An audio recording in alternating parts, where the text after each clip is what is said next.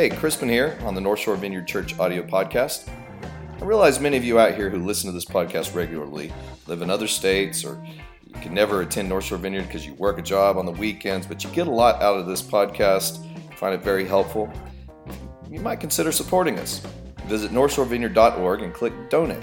You get $5, $10, $20, anything you can give could really help us continue to do what we do. We really appreciate it.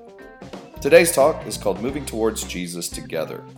This is looking at one of our foundational ways of how we understand how we do church at North Shore Vineyard. We're going to be talking about something called Centered Set Ministry. So let's go to the talk, North Shore Vineyard Church, downtown Covington.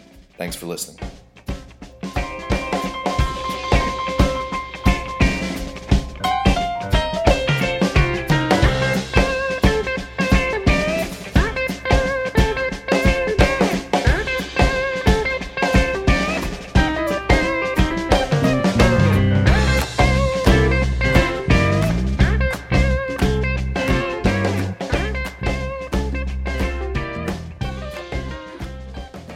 We're spending the month of October looking at our vision, our values, what we're trying to do as North Shore Vineyard. A lot of people come here to this church and they go, this church is so laid back and easygoing. But understand, as laid back as we are, we've put a lot of intentionality into what we do. It takes a lot of intentionality to be as laid back as we are. And when it comes to the way that we practice and live out our faith, we put considerable amount of thought and time into that. And so I want to talk about probably one of the most central issues to how we approach church here at North Shore Vineyard. And if you're new here, you picked a great time to come along, because you might, at the end of this message, go, I'm never coming back to that church again. Or you may say, that's the exact kind of crazy I want to jump up in the middle of. So, one of my favorite authors, particularly as a pastor, is Eugene Peterson. Eugene Peterson is probably most famous for the Message translation of the Bible, but he was a pastor for 25 years up in the Baltimore area, and he wrote some amazing things out of that experience of being a pastor. And so probably two of the most helpful books that I've read over the last 9 years of being the pastor here at North Shore Vineyard, one was a memoir called The Pastor, and another one was a book he wrote many years ago called The Contemplative Pastor. And I want to read you a quote from it. It's actually on your outline, but listen to me anyway. Jesus is the way as well as the truth. The way the gospel is conveyed is as much a part of the kingdom as the truth presented. Why are pastors experts on truth and dropouts on the way? What is Peterson getting at here? Peterson is getting at our tendency, and it's not just in the church, it's in all aspects of life, to equate knowledge, intellectual knowledge, with transformation. We think information equals transformation, and it doesn't. And I love reading theology and stuff. I mean, over the past few years in ministry, I've read hundreds of books on theology and spirituality, and I love that stuff. I get into it. It's the kind of books that I put on in the car when we're taking a family vacation, and it knocks everybody out. You know, within about 5 minutes, everybody's asleep, but it keeps me awake. I love that stuff. But there is a tendency to focus so much on intellectual knowledge that we divorce it from experiential reality. There's a famous saying of Jesus. Jesus told his disciples, if you continue in my teachings, you're really my disciples. And you will know the truth, and the truth will set you free. Was Jesus talking about intellectual knowledge there? No. If you look at the translation of the term knowledge in the original language there, it's talking about experiential knowledge. Jesus is saying, if you actually practice my teachings, you will experience the kind of truth that will bring you freedom. Why is it so often that we think just learning something intellectual will do something in our lives? The Apostle Paul in the second letter to the Corinthians, he says, knowledge puffs up, but love builds up. We don't need more puffed up people. We need people who are people of substance who help build others up. So today, I want to talk about the way of Jesus. the way of Jesus, and what the way of Jesus says to us as individuals and as a community that are trying to live out our faith together. And so to do this, I want to look at one of the most profound and beautiful truths that I've seen in Scripture that has changed my life, but one that I haven't heard a whole lot about in the church: the incarnation of Christ. You know, my first 10 years as a Christian, I was a part of churches where every Sunday we would hear something about Jesus, but usually the focus was on the cross of Christ. The cross of Christ is important. It's central to the faith. Man, the incarnation, some pretty powerful stuff there. But for most people, when it comes to the incarnation of Christ, the only teachings we ever hear about it is during Advent season. We see Jesus lying in a manger, surrounded by ox and sheep and cattle, Mary and Joseph and shepherds and the Magi with their gifts of frankincense, gold, and myrrh. Please silence your cell phones like me.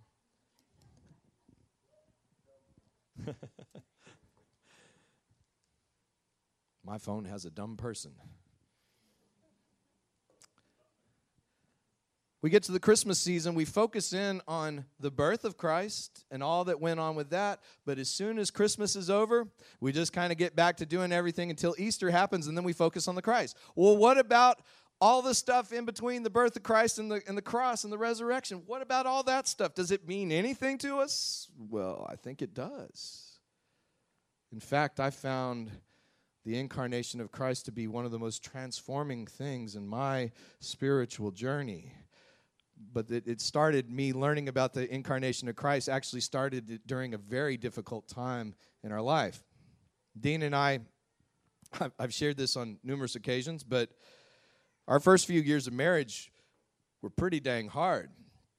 I mean, I hear people talk all the time about how they had just, the first year was just bliss. Our first year, I mean, you know, pretty much a few days into the honeymoon, we're like, man, this is tough. This isn't what we thought we signed up for. But by the grace of God, we're still here today. But on top of the issues that we had navigating our own baggage and our own relationship problems and trying to work out being married, we were also a part of a church at the time that, looking back on it, was a lot more like a cult than an actual healthy Christian community. We didn't know any better at the time. It was the only church we'd been a part of. And then on top of that, after coming out of that experience and all the, spiritual trauma that caused, between the birth of our daughter Tevye and our son Ezra, we had a period of about a year where we had 2 miscarriages in just a year's span. Now, the first miscarriage was bad, but when you have 2 of those things back to back, what do you think? You start going like, is God mad at me? Are we being punished? Is there something we've done wrong? And so about a month after that second miscarriage, Dina was just in a very fragile place, and she just wanted to get healed up and get around God. So she decided to go to this retreat center in West Louisiana and spend a few days just praying and being with God, maybe getting some counseling, and get healed up from the experience a bit. And so on the first night she was there, she sat down with the lady who ran the ministry, hoping to get some ministry, some compassion, some empathy.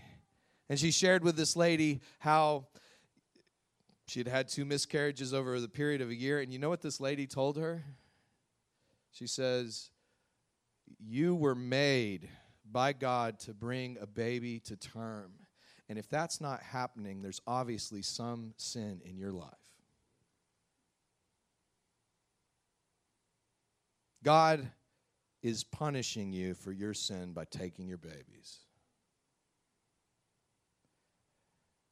That night, after Dina had that meeting, she called me up, and it was just me and a little baby Tevye hanging out.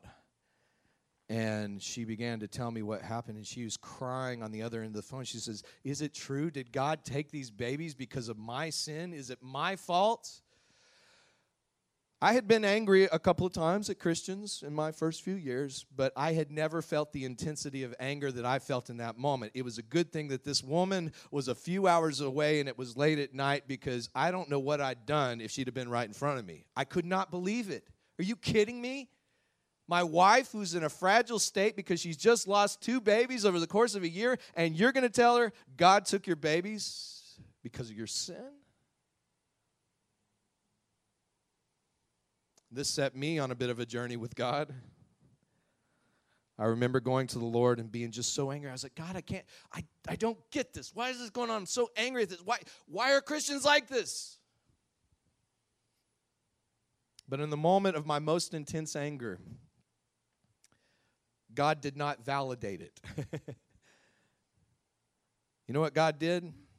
Holy Spirit says, let's look at a little highlight reel of your life these past few years and see how you've treated other people.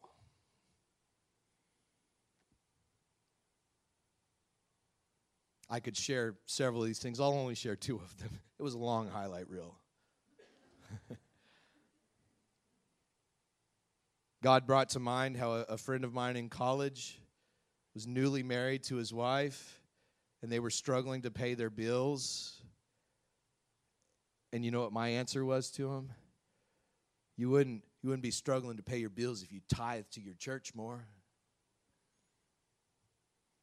Dina had a relative we were hanging out with one day, and she began to open up how in a very difficult time in her life, she had had an abortion.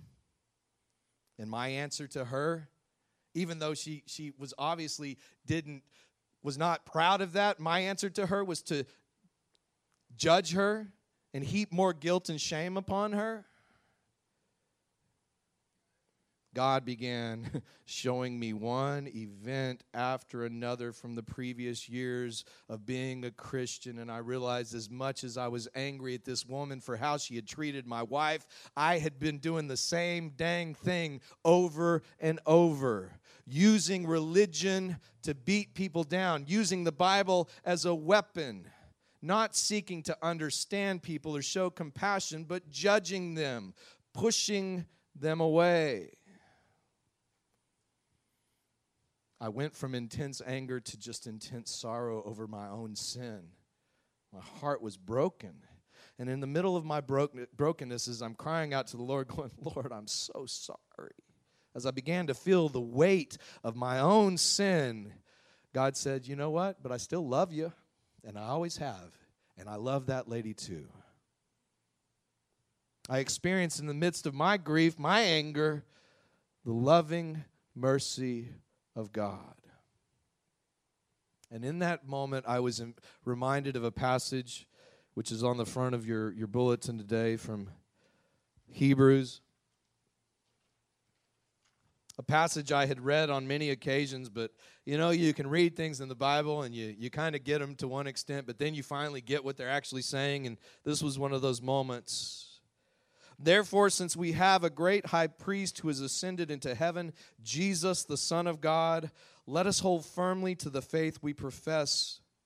For we do not have a high priest who is unable to empathize with us in our weaknesses, but we have one who has been tempted in every way, just as we are, yet he did not sin. He did not miss the mark. Let us then approach God's throne of grace with confidence so that we may receive mercy and grace to help us in our time of need. I had read that passage on numerous occasions, but all of a sudden I got what it was saying. This Jesus who I'd given my life to at 20 years old knew what I was going through. Back in the 90s, there was a kind of a cheesy Bette Midler song. You probably heard it before. And there's this one line in it. She says, God is watching us. God is watching us. Y'all want me to sing it? No, I'm not going to. God is watching us from a distance. And I am sure there are all kinds of people who've heard that song and it's given them chills and it's made them misty-eyed, but it's a freaking lie. God is not watching us from a distance. God has plunged himself in the midst of the muck and mire, the joy and the hardship of human existence.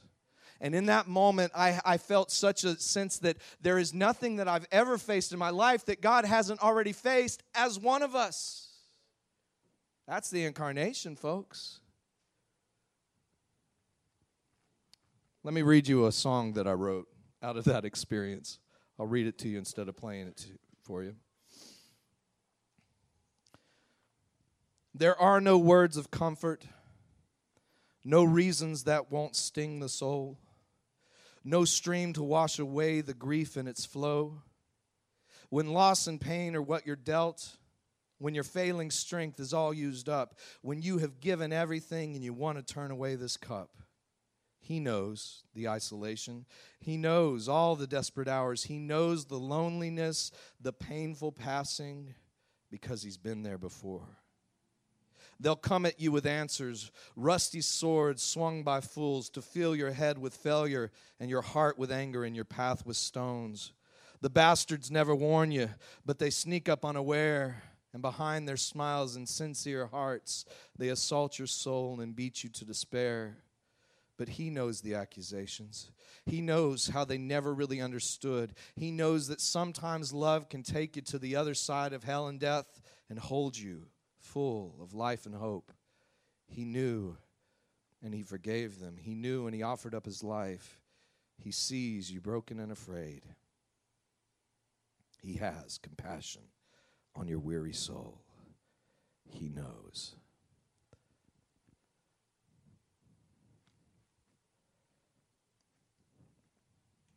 What does it mean that when God wants to rescue the world, God does it through incarnation? What does that reveal about God? I mean, I think if we were in charge of saving the world, we would do it like a Hollywood blockbuster movie. We'd have Jesus show up fully formed like Superman, and He'd fly around, and He'd do all kinds of amazing things. What does it mean that the God who created everything becomes one of us? Doesn't just snap His fingers, but He becomes one of us. You know, you go past that nativity scene, that cute little nativity scene that we celebrate at Christmas all the time and gives us all those warm feelings. You realize you go on, here's what's happening. Jesus has to get His diapers changed. His golden fleece-like diapers. No, I'm just kidding. I won't quote Ricky Bobby. Sweet Lord, baby Jesus.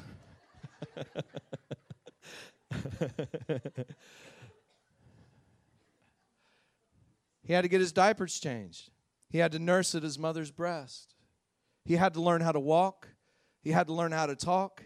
He had to learn how to share His toys with His cousin John the Baptist when they would have a play date. Jesus went through puberty. His voice changed and other things. He grew up to apprentice in his father's carpentry business. 30 years before Jesus ever preached a message. 30 years of just being an ordinary guy. What the heck does that tell us about God?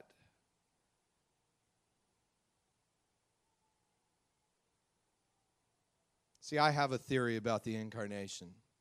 This may be a heretical idea, but you've suffered through a few of my heretical ideas, so I imagine the Trinity hanging out in heaven, Father, Son, and Holy Spirit, and they're looking down on the earth at all the wars that people are fighting over religion, at all the ways people, even God's chosen people, are using the Scriptures to exclude people and beat each other up.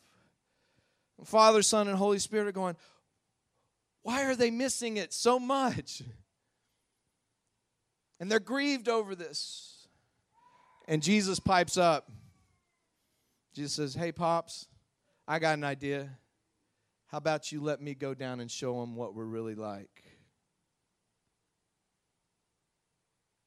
See, I think one of the whole points of the incarnation, as Paul would say in the book of Colossians, that Jesus is the image of the invisible God, the firstborn over all creation.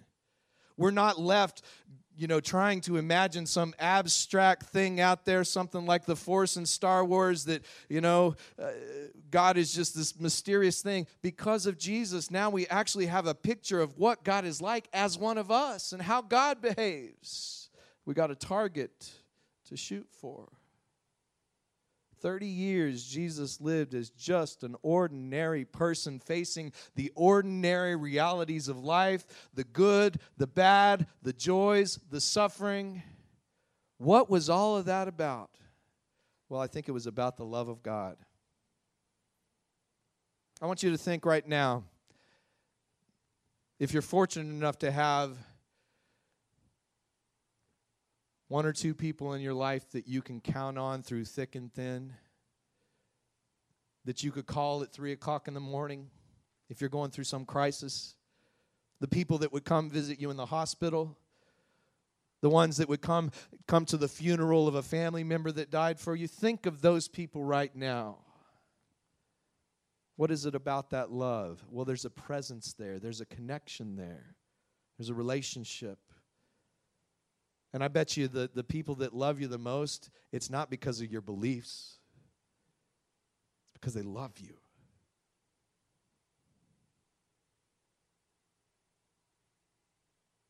The Apostle John said, God is love.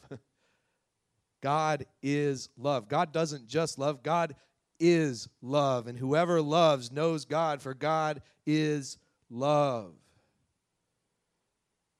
One of the things the incarnation speaks to me is that God puts a priority on relational connection, on stepping into our world.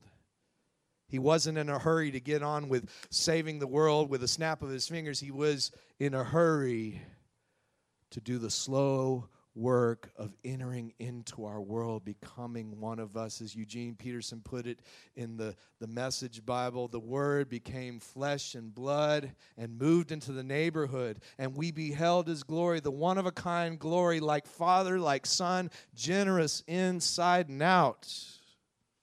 Don't shout me down, people. That's the good news. See, the good news wasn't just something that Jesus preached. It's the way he lived.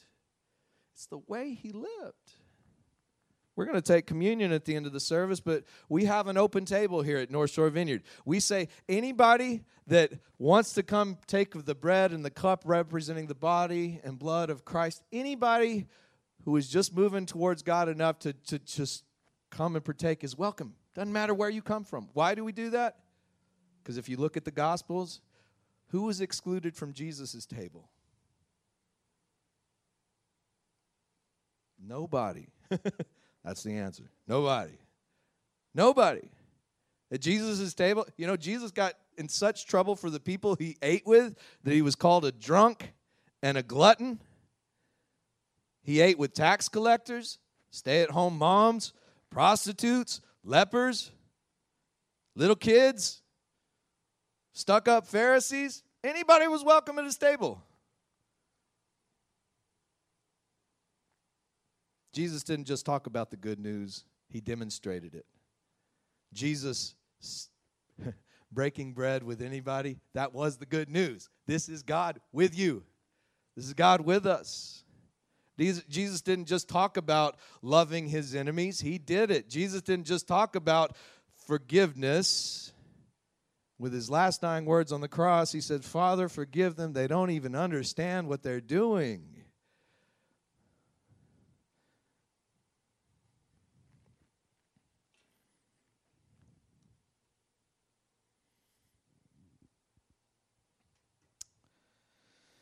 Do we have a slide there? Okay, I'm going to talk about, enough about this incarnation stuff. What does it mean to us as a church? What does it mean to how we actually live out our faith as a community? Well, I want to show you two slides. The first is a bounded set. I think most churches in modern America are kind of organized like this. A bounded set. We have a circle up there, and we got people in the circle and people out of the circle. And many churches, this is the way they're organized. The emphasis is on the boundary. And the boundary may be taking a class and signing a statement saying that you agree with their doctrinal statement on how they believe things. Some churches, that boundary might be pretty thick. It might include your politics. It might include how you dress, how you talk. And if you go to a church that's a bounded set, it's going to feel pretty much like a subculture. They're going to have their own language, their own insider jokes, and you know when you're in a bounded set because it feels very foreign to you. Now, a bounded set is not always a bad deal. I think if you're doing a small group and you're trying to work through trauma or difficult issues, it's good to have a very thick boundary and not just let everybody in. But I think a more Jesus way to do church is what we call centered set. In a centered set, next slide, you'll notice the boundary is taken away. We put Jesus in the middle, represented by the cross, and you can see different people, men and women all over the place with little arrows signifying the direction of their life, where they're headed. So what does this mean? Well, for a centered set understanding of church, what we're trying to do here at North Shore Vineyard is not majoring on being bound together by ideology or doctrine or our stances on politics or social issues, but we're coming together because we are moving towards Christ. The emphasis is not on just getting in a circle. It is, are you moving towards Christ? Are you heading in that direction? What does this look like in the New Testament? Well, if you look at, let's take a Pharisee. Let's say one of these, you got a person, I probably should have drawn this out better. I didn't actually draw this. Let's say you got a person up next to the cross, symbolizing a Pharisee. Many Bible scholars have noted that out of all the religious groups in the first century Judaism, the Zealots, the Essenes, the Sadducees, the Pharisees, that Jesus was actually closer to the Pharisees than any of those other groups, which might be surprising since he's always getting tangled up with the Pharisees. But the typical Pharisee that meets Jesus, that we see in Matthew, for instance, is once they encounter Christ, they begin moving away from Jesus, unless they're moving towards him to kill him. But you can contrast that with the Samaritan woman at the well. See, the Pharisees were very close to Jesus in their understanding of Judaism. They were guys, they were ethnically Jewish, so was Jesus, all that stuff. But they're moving away from him. Jesus, on the other hand, when he meets with the woman at the well, the Samaritan woman at the well, that woman is about as far away from Jesus as you could get in that time and culture. She was from a mixed race that was looked down upon by the Jewish people as they would call them dogs. She was a woman. Her religion was a bastardized form of Judaism. Not only that, she'd been married 5 times, and the guy that she was living with wasn't even her husband. There was a lot of things that put her on the opposite end of the spectrum from Jesus. But after Jesus encounters her by the well in John chapter 4, she begins moving towards Jesus. In fact, she invites the whole village out. They have a little mini revival right there in Samaria. Now, under a centered set understanding, the Samaritan woman who is far away from Jesus but moving towards Jesus is much better off than the Pharisee who's right up next to Jesus but moving away. And so, as a church, what centered set ministry looks like is we start with ourselves. A few weeks ago, I talked about probably one of the most profound things that Jesus ever said, but one of the least practiced. Before you set about to take the speck out of other people's eyes, deal with the plank in your eye. No, Lord.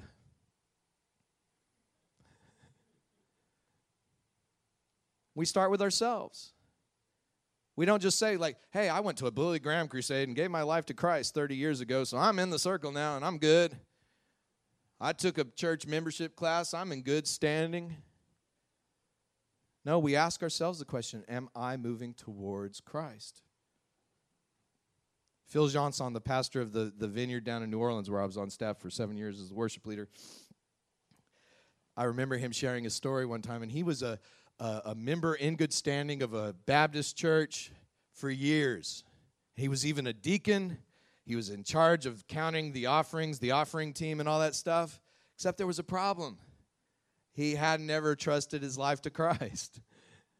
So he was showing up every week. He was in the circle. He was right up in the middle of the circle. Under a bounded set understanding, he had done everything he needed to do.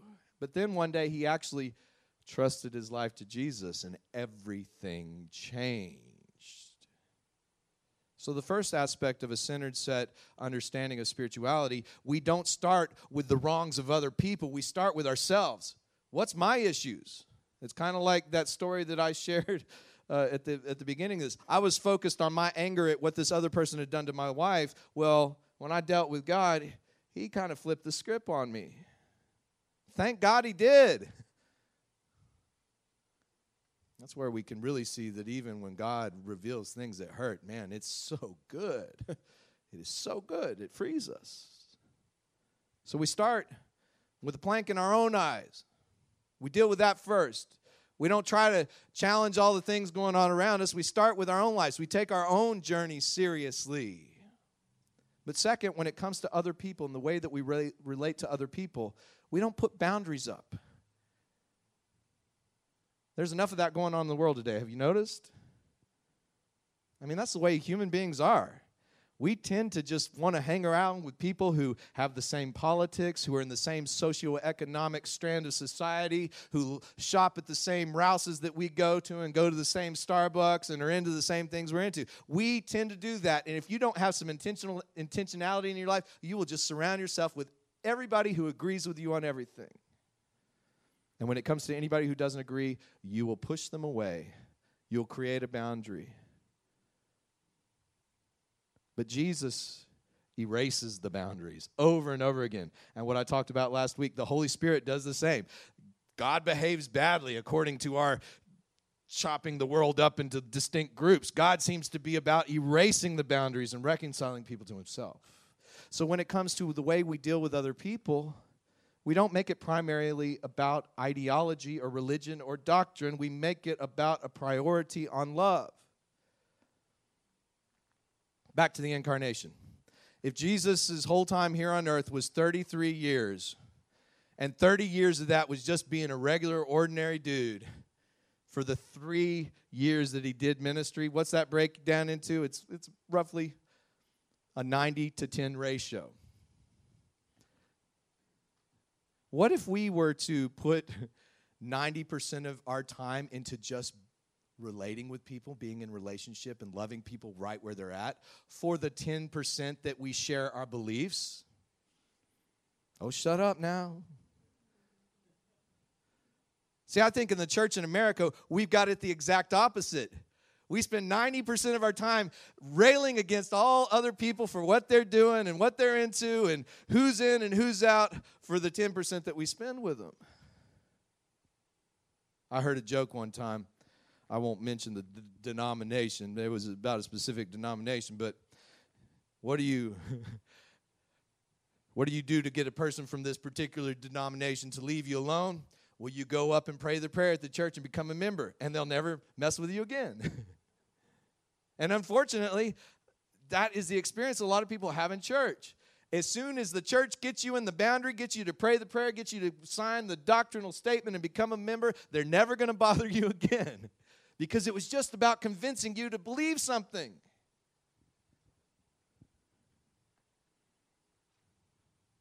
And so in our relationships with others, as a community, when we relate to people out here, you know, I play a lot of music outside the church.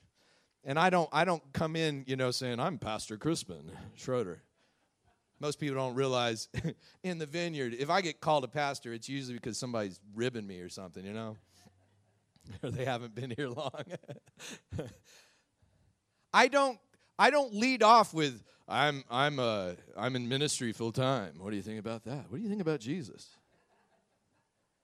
Whether I'm playing in a bar or a festival or playing with people that aren't Christians, I play with other bands. I don't go into any of that pushing my agenda. I go in to serve. When I'm playing in a bar, I try to tip the bartenders and the waitresses. I try to treat people with respect. I try to show up and do the best that I can because I feel like I'm representing Christ. And if after I do that over time, there are people who want to know what I believe because they've seen something different in my life, well, then maybe I have something to say. But taking that approach You know, if you really take the Jesus stuff seriously about dealing with the plank in your own eye before you try to change other people, guess what? It starts to deal with the hypocrisy a little bit. Isn't that the biggest excuse that people have for not being a part of the church? Man, they're just a bunch of hypocrites. They talk good talk, but they don't really live it out. So what we're trying to do here at North Shore Vineyard is do something that is not bound together by ideology. I love that in this church, about half the people here are liberal, half the people are conservative. I love that we got rich people, poor people. We got folks all across the spectrum of belief, and we are united not by any of that, but by moving towards Christ. And that's what we're going to be about. And anybody can come play this with us. Anybody can jump into the game with us. Don't matter where you are in life. If you're serious about moving towards Christ, hey, let us help you do that together. So today, I'll close with this statement of Jesus.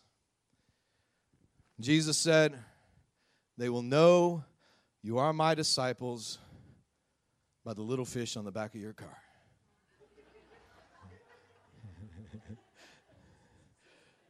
They will know that you are my disciples by your extravagant houses and your beautiful cars. They will know you are my disciples by your stances on all the social issues of today. Jesus didn't say any of that. He said they will know you are my disciples by what? By your love for one another. They will know that you are my followers by the ways that you guys love one another. If people look at your life, does it lead them to believe that you're a follower of Jesus or not? I'm not saying this in a condemning way. I hope people think that about me. I don't know. But that's what we're shooting for. That we could be a community that is identified by the way that we love one another and by the way we care for downtown Covington and the people in it. Now, if you want something that gets into a whole lot of other stuff, this probably ain't going to be the church for you. But we're going to major on that. Loving God and loving people. Loving people with the same boundless, boundaryless love that God has shown to each of us, because that's the stuff that changed the world, folks. That is the stuff that if you let it into your heart, it will change you. How can you know if you're moving towards Jesus? Look at your life. Look at the trajectory of your life. I was talking to Dina yesterday on the back porch, and we were talking about how many times over the years that Christ has rescued us. Like we were heading into some crazy stuff, whether it's with church or whether it was our finances or whether health stuff. How many times this same Jesus that I gave my life to at age 20 has come through for us, and how we've heard his voice. And that voice has led us into truth. That's what we want to be about here at North Shore Vineyard. And you're welcome to join us. I'm not trying to do a sell pitch. I'm horrible at that. We're gonna close this morning by taking communion together. And as I said earlier, wherever you're at on the spectrum, if you have some movement towards God in your life, you are welcome to partake of this. And here's the way we do it at North Shore Vineyard. If you're new here, you'll come up and we take the bread representing the body of Christ broken for us that we could be made whole. And we dip that in the cup representing the new covenant. We have new life in Christ. And as you do that, somebody's going to look you in your eye and say, this is the body of Christ broken for you. We do this together. It's not a solo endeavor. We do it because we are the body of Christ in a sense, as Paul says. Somebody will look you in the eye and say, this is the body of Christ broken for you. This is the blood of Christ shed for you. So I invite you this morning to come up front, and we got some communion servers around here. Oh, we got some right here. So I'll just close us with a little song while these folks come up here, and we will take communion together. Actually, we won't take it together. We'll take it one at a time. But, yeah, feel free to come up as I start.